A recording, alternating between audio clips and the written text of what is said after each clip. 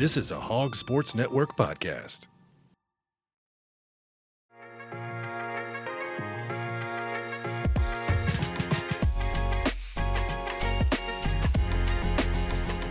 Everyone, welcome into the Basketball Podcast of Mid-America. Today is Thursday, February 8th, and the Arkansas basketball team is 2-7 in SEC play, most recently losing big at LSU. The Razorbacks are officially off to their worst start in conference play since the second season of John Pelphrey in 2008-09, when they started 1-8 and finished 2-14 in league play. The good news, Arkansas will definitely have at least 2 wins this year, so they can't have less than that year under Pelphrey. But the bad news, the SEC schedule is now 18 games, so they could potentially have more losses than that year. The even worse news, this season just simply did not pan out how anyone thought it would. And barring an absurd run in the SEC tournament, the Razorbacks will not be dancing in 2024. Everyone, thanks for tuning in. I'm Ethan Westerman, happy to be joined by Bob Holt of the Arkansas Democrat-Gazette here next to me, and across from me, Anthony Christensen of WholeHogSports.com. And then, as always, we have Blake Sutton there in the back running the board for the show. But like I said, Bob, this just hasn't been the year that anybody expected. You wrote last night a really good piece about really just breaking down that preseason AP poll, how everyone was high on the Hogs, and yourself included. Bob is a voter, but y'all all got it wrong, Bob. Yeah, very, very wrong. I'll point out the coaches also were wrong, so it's not just us dumb writers, it's also the coaches. Both I don't know if the coaches just followed what the writers did, but both preseason polls had Arkansas number 14, and then when Arkansas lost at home to UNC Greensboro, they dropped to 20th, and then they went to the Bahamas and played some really good teams. We went 1-2 out there, losing to Carolina, North Carolina, and I guess we say Carolina, we got to include South Carolina now. They're good too. So lost to North Carolina and Memphis, went double OT to beat Stanford, and they haven't been ranked since. And obviously, as you helped correct me on in the net yesterday, and maybe it's changed today, they were 129. So they had ascended 2 spots yesterday from number 131. Oh, wow. Yeah. And they didn't even play. So, I mean, I don't know. Maybe they heard Devo was back. So, hey, let's move him up 2 spots. I don't know. But, yeah, it's basically been a disaster of a season. A train wreck, a dumpster fire, or whatever, motif you want to use. It's been bad. Yeah, and, kind of explain to us, I mean, you talked to a lot of the voters who, joined you in voting that preseason. What made everybody – I mean, Arkansas lost – some really great pieces. 4 guys that have played in the NBA this season were on that roster last year. So I guess, there were somewhat of red flags there, but, everybody still felt confident in the Hogs. Why is that? I think, and the short answer is Eric Musselman's track record. He's going into his 9th year as a college head coach, the previous 8 years at Nevada and Arkansas. He'd always won at least 20 games. There was no tournament in 2020 because of COVID, and Arkansas would have had to have probably won maybe 2 more SEC tournament games to have a shot to get in there as a bubble team. But the last 6 times they've had a tournament, Eric Musselman's had a team there in 2 Elite Eights and 2 Sweet 16s. And he's done that largely by utilizing the transfer portal. Last year, obviously, Anthony Black was a freshman signing, Nick Smith, Jordan Walsh, all NBA draft picks. But, primarily, you go to the Martin Twins in Nevada, and then guys like Ricky Council last year, like Justin Smith. You can go on and on. J.D. Note, name a lot of guys. He's really excelled in signing guys, getting guys from the portal and then meshing them together as a team. And so I think everybody thought, well, he's done it the last 8 years. Why wouldn't he do it in year number 9? It just hadn't worked out. Maybe these players were overrated by the media and, the coaches. Maybe they just haven't meshed together for whatever reason. I think, not to throw anybody in the bus, but Trevor Brazile, he was a first-team all-conference pick. I think, coming off knee surgery, we all thought he'd have a great year. He had 19 points, 11 rebounds against Duke. We haven't seen that guy in a while, and he's been out with knee soreness. Devo Davis, just back with the team now, but he's had a rough year.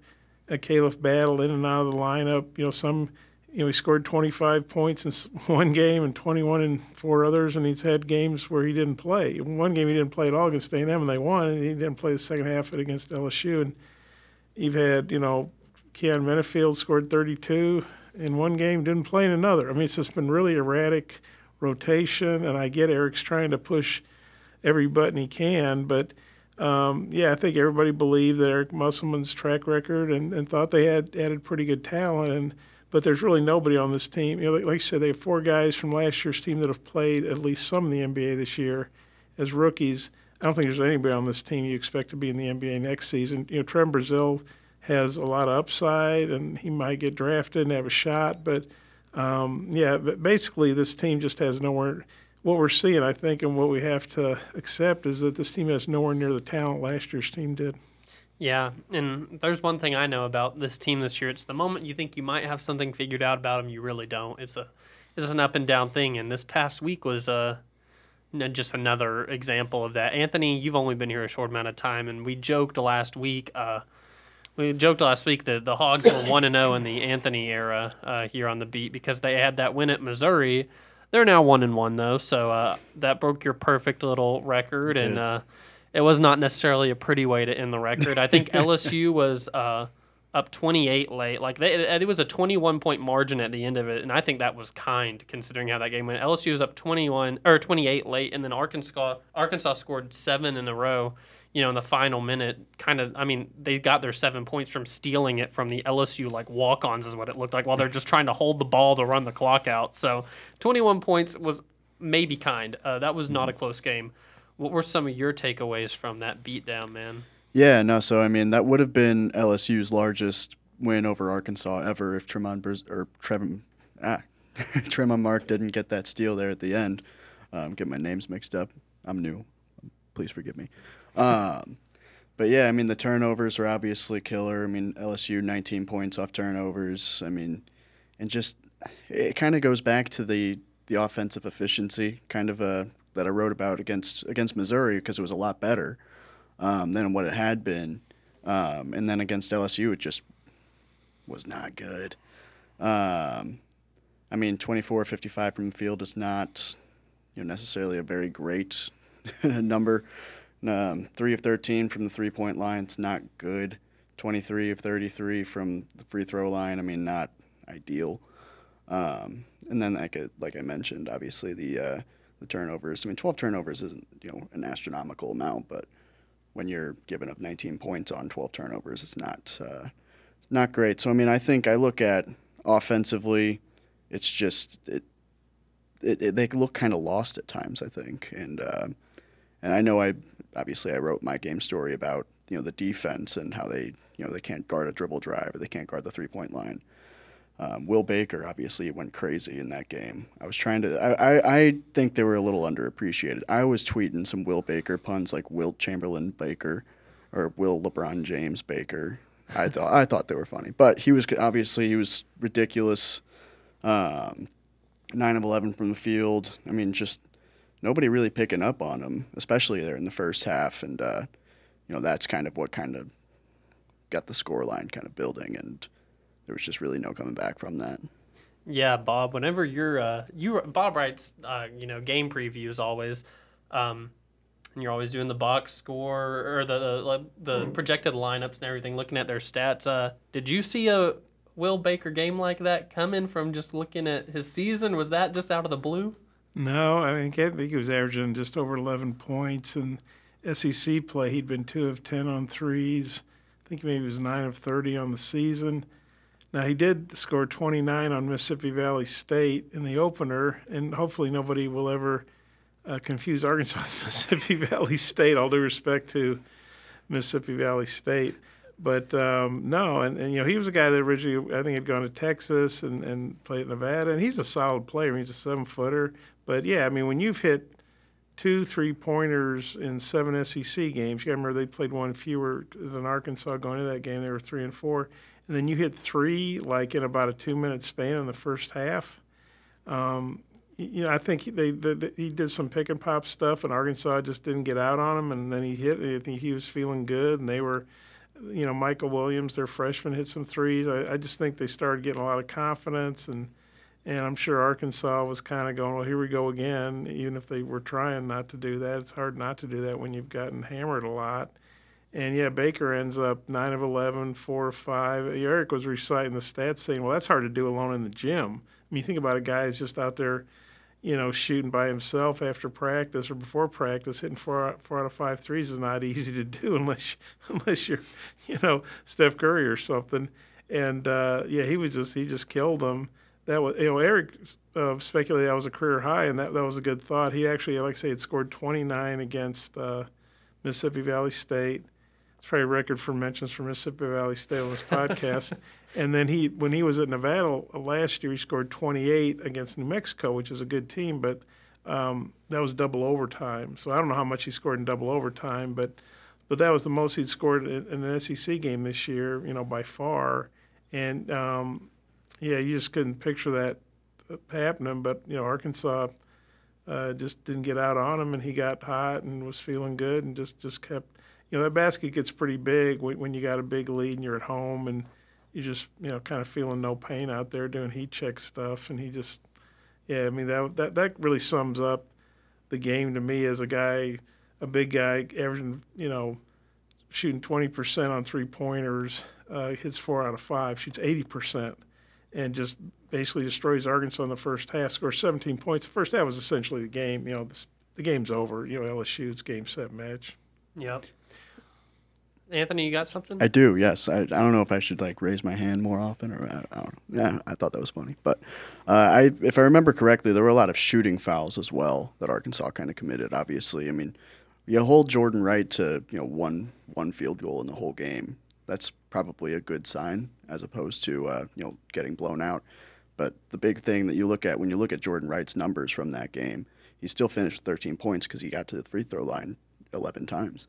So a lot of shooting fouls, a lot of stuff like that, and I think that's something that I should have mentioned earlier, but that's a big thing that I kind of noticed, especially when you look at kind of trends throughout the season. Yeah, I'm about to say we've talked about this a lot of times on this podcast this year. Arkansas has struggled just not fouling all year. I don't even know where they stack up now. It's like they were so low that I was like, oh, it's not even worth checking this anymore. You just know they're going to be down here for a while, but yeah, for sure they struggle at times of just defending without fouling. Before we go to a break, I want to ask y'all real quick. Aside from the Razorbacks clunker of a game, that at least got out of the way pretty early. It was an 11 a.m. tip-off, so, had our little brunch hour beat down.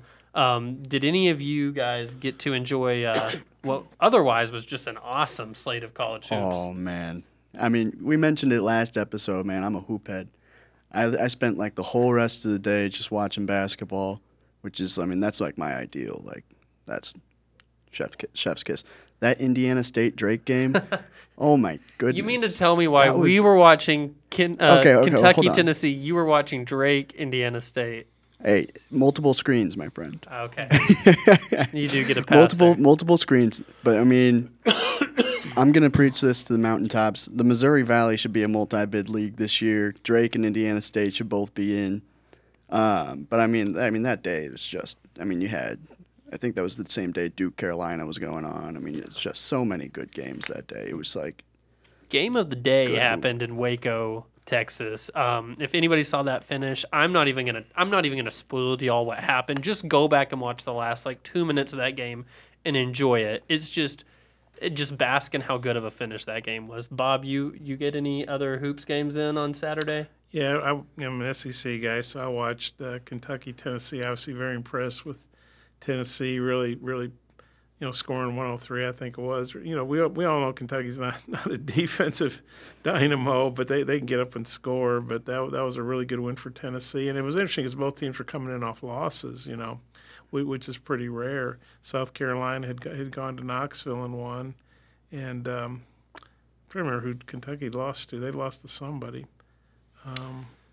not Arkansas. And they took care of business against Vandy this week with a big game. I thought they might score 150 points there for a while the way they were going, but that was a high level game. Alabama, Auburn.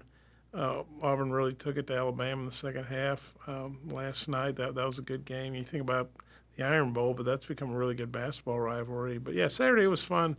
Yeah, if the Hogs were going to lay an egg, man, do it early, get it out of the way, and like I say, we can enjoy hoops the rest of the day, watch some good basketball.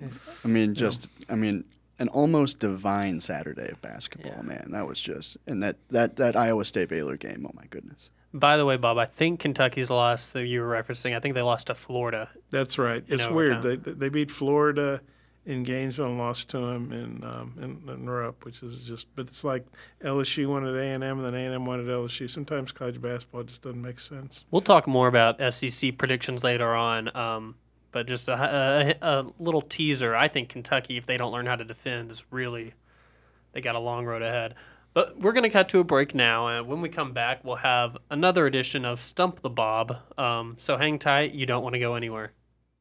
Get the latest breaking news on all Arkansas Razorback sports at WholeHogSports.com. Our award-winning reporters and photographers go beyond game recaps to bring our subscribers the most trusted Razorbacks news anywhere. With expert analysis, the latest in recruiting, plus unique and compelling stories of your favorite teams. Subscribe today at WholeHogSports.com.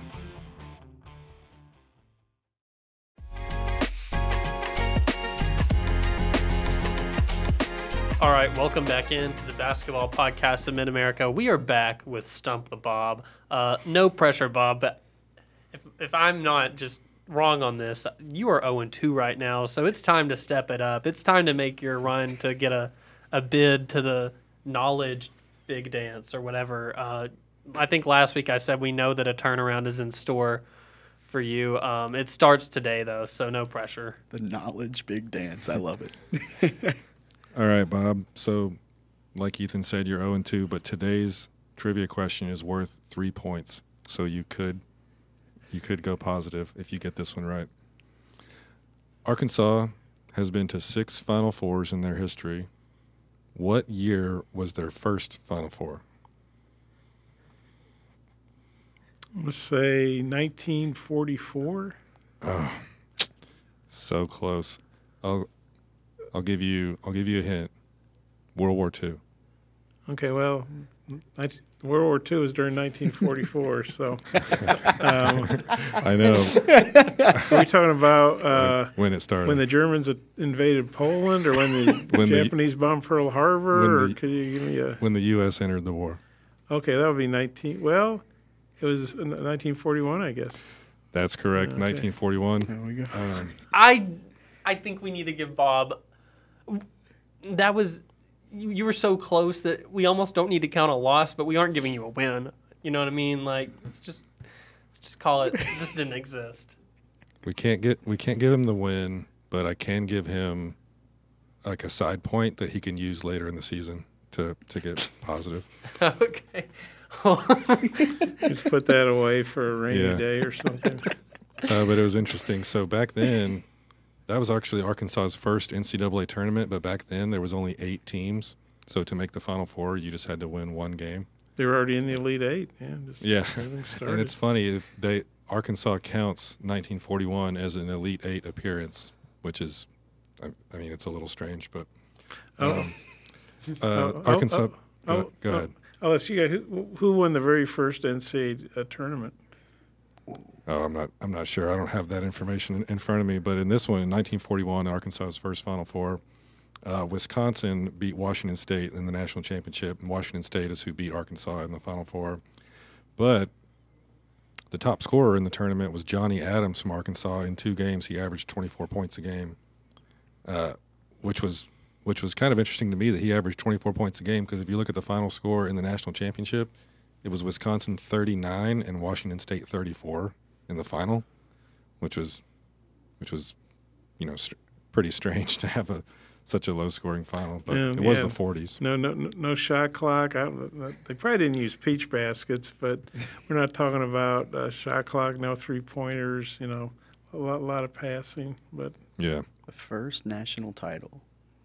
What year? I think it was 39. Can I get another hint? I want to try this. West Coast team. Oh, UCLA. Oh, was it was it San Francisco? No. Think farther north. Washington. Think farther south. Stanford. Oregon. Oregon, yes. Wow. Now, that's a good piece of trivia. That's I'm going to give you, good stuff. All right. Bob, for that little nugget, I'm going to give you an extra side point. Okay, that's good. Later down the road. Bob. So you are 0-2, but you have 2 side points that you can use later. And remember those. Save those for a Oh, rainy I day. will, yeah. For a rainy day, all right? It's like Phone a Friend or whatever. Who Wants to Be a Millionaire? Is that show still on in syndication or something? Or? It's probably on the game show channel, Yeah, right? That's so- a thing, I think. Well, regardless, this was a stronger showing from Bob today because he showed he was on the right track. Like 44, 41, I mean, come on now. That's so close together. We're dealing with how many years ago is that, guys? We're dealing with like 80 years ago. So I'll give it to you. That was nice. Back to talking about this year's Razorbacks. We might talk about the 1941 basketball season again sometime soon, but we'll fast forward to 2024. The big news of the week, guys, Devo Davis is back with the team. We don't know why he stepped away. We aren't here to speculate why he stepped away. All we know is he missed 3 games, and now he's back. So, Bob, you listened to Eric Musselman's radio show, and you heard him break the news on it. Just what did Eric say then? Yeah, he basically said he was back with the team, that they'd had a very, paraphrasing it, they'd had a really good meeting on Sunday in his office. Eric's office. I don't think Devo has an office. Maybe he does at home, has a home office. And then Eric said they went and lifted weights together. So I guess that's a good, seal the deal thing. You're coming back now. Let's go pump some iron. And then, the team was off Sunday. But my guess is there are probably some guys shooting around. But he said Devo went into the gym and got some shots up, and then he had a good practice Monday. He said he tweaked his ankle a little bit, and some other guys did. He didn't name who they were, but he said that happens sometimes when you have a long physical practice, and he hoped everybody would be ready for Saturday. But, yeah, I think with several days for the next game, they probably got after it pretty good in practice. If they had a game Tuesday or Wednesday, they probably would not have scrimmaged. They'd have wanted to make sure everybody stayed healthy. But, yeah, I didn't expect that news. He doesn't normally break news like that on his radio show, but it got everybody scrambling, I think. And but he's just on the brief radio reference. He sounded very upbeat and excited about having Devo back. Said he was excited. Thought Devo was excited to be back. Thought the team was excited to have him back. So we'll see how it plays out. Well, talking about going at it in practice, there are many things that I think the average fan would say they hope that they're going hard in practice to try and improve. And at the forefront really might be the 3-point defense. Bob, you, as Bob always does, you really broke it down well in a story, how even when games Arkansas has won, the 3-point defense hasn't always been great this year. Well, yeah, the Aggies who can't hit the broadside of a barn, they shoot 29% on threes or something, and they start off that game 1 for 15, and they still almost won. But Wade Taylor had a monster game, 41 points. Arkansas had blown a 20-point lead, and then he split 2 defenders, kind of leaning in, hits a 3 to give A&M their only lead, 77-76 with 7-something seconds left. And you're thinking they're going to lose this game on a freaking 3-pointer. And then, thankfully for Arkansas and the fans and everybody's sanity, Tremont Mark hit a great shot, and they won in the end. But, yeah, out of 9 SEC opponents, 7 of them shot the 3 better percentage-wise against Arkansas than their season average. And, Missouri, 2 of them were pretty, Missouri shoots 30%. They shot 50%.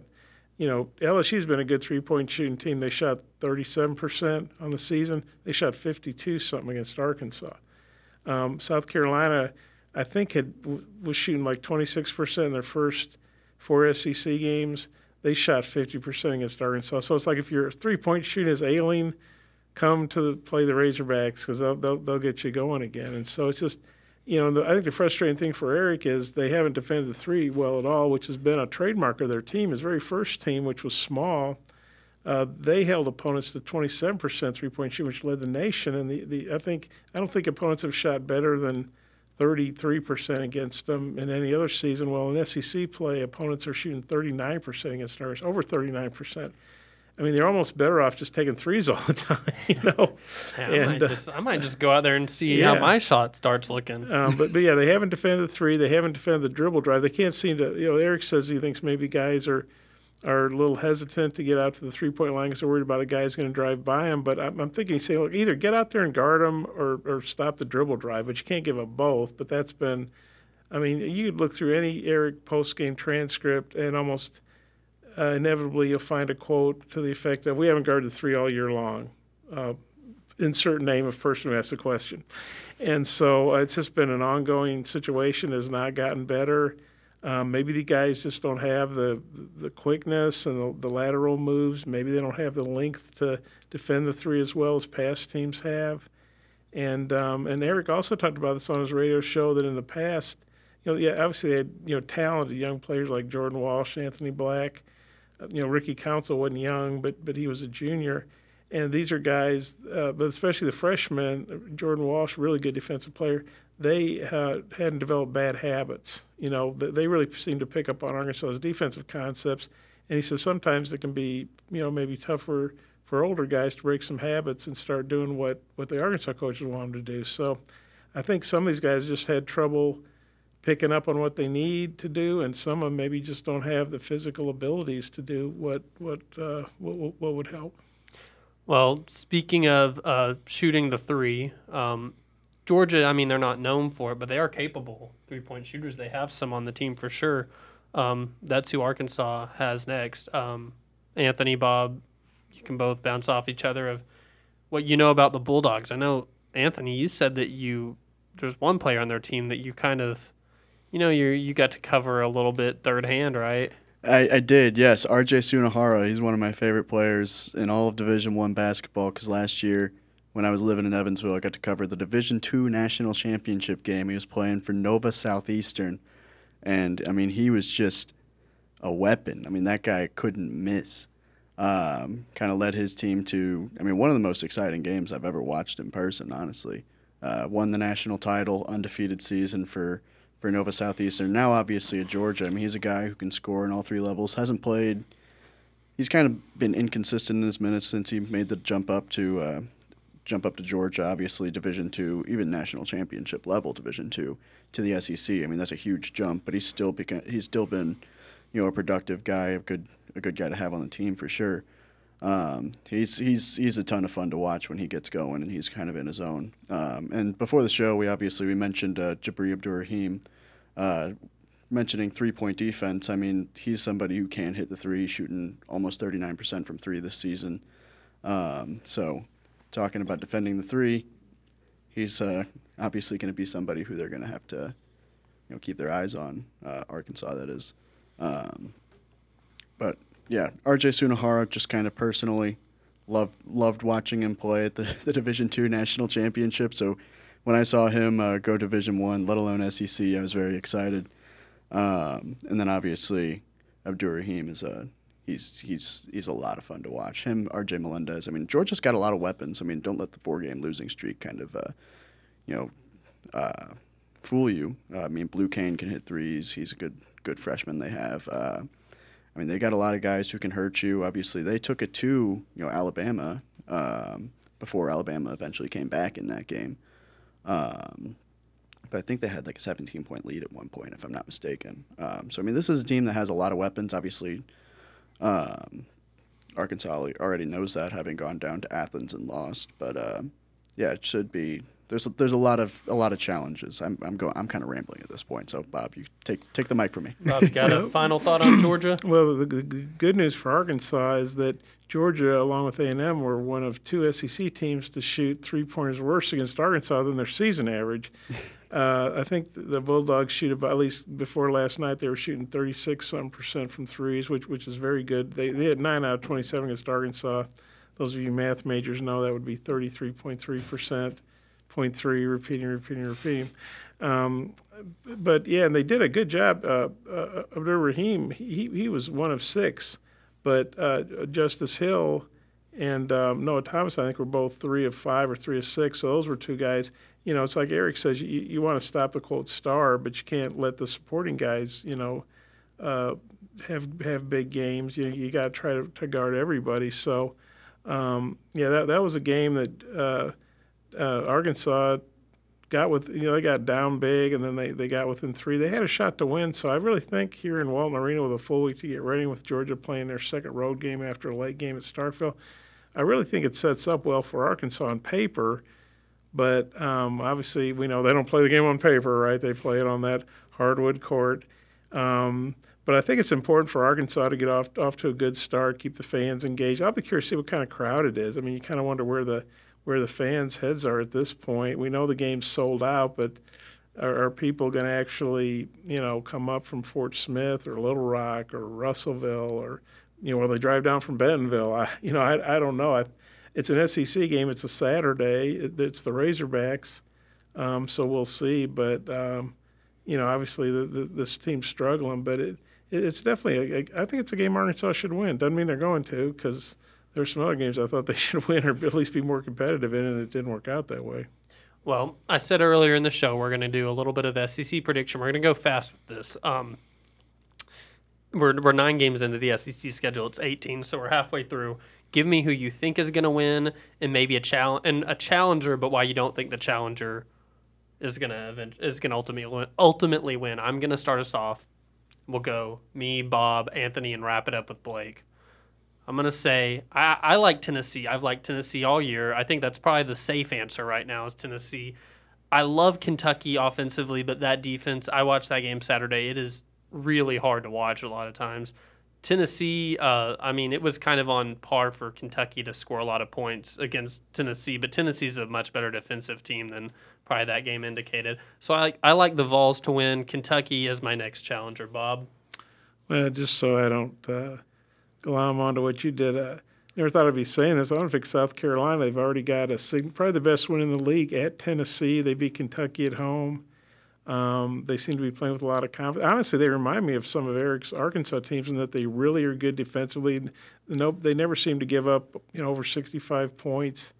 So anytime you're playing good defense, you're going to give yourselves a shot. The fact they came here and won with Michie Johnson, their big scorer, not having a good game. I think they've had some big wins where he didn't score. Eric said on his radio show he thought Talon Cooper, their point guard, who they got from Minnesota, was the MVP of the league. Now I would say Dalton Connect would probably be hard not to pick him.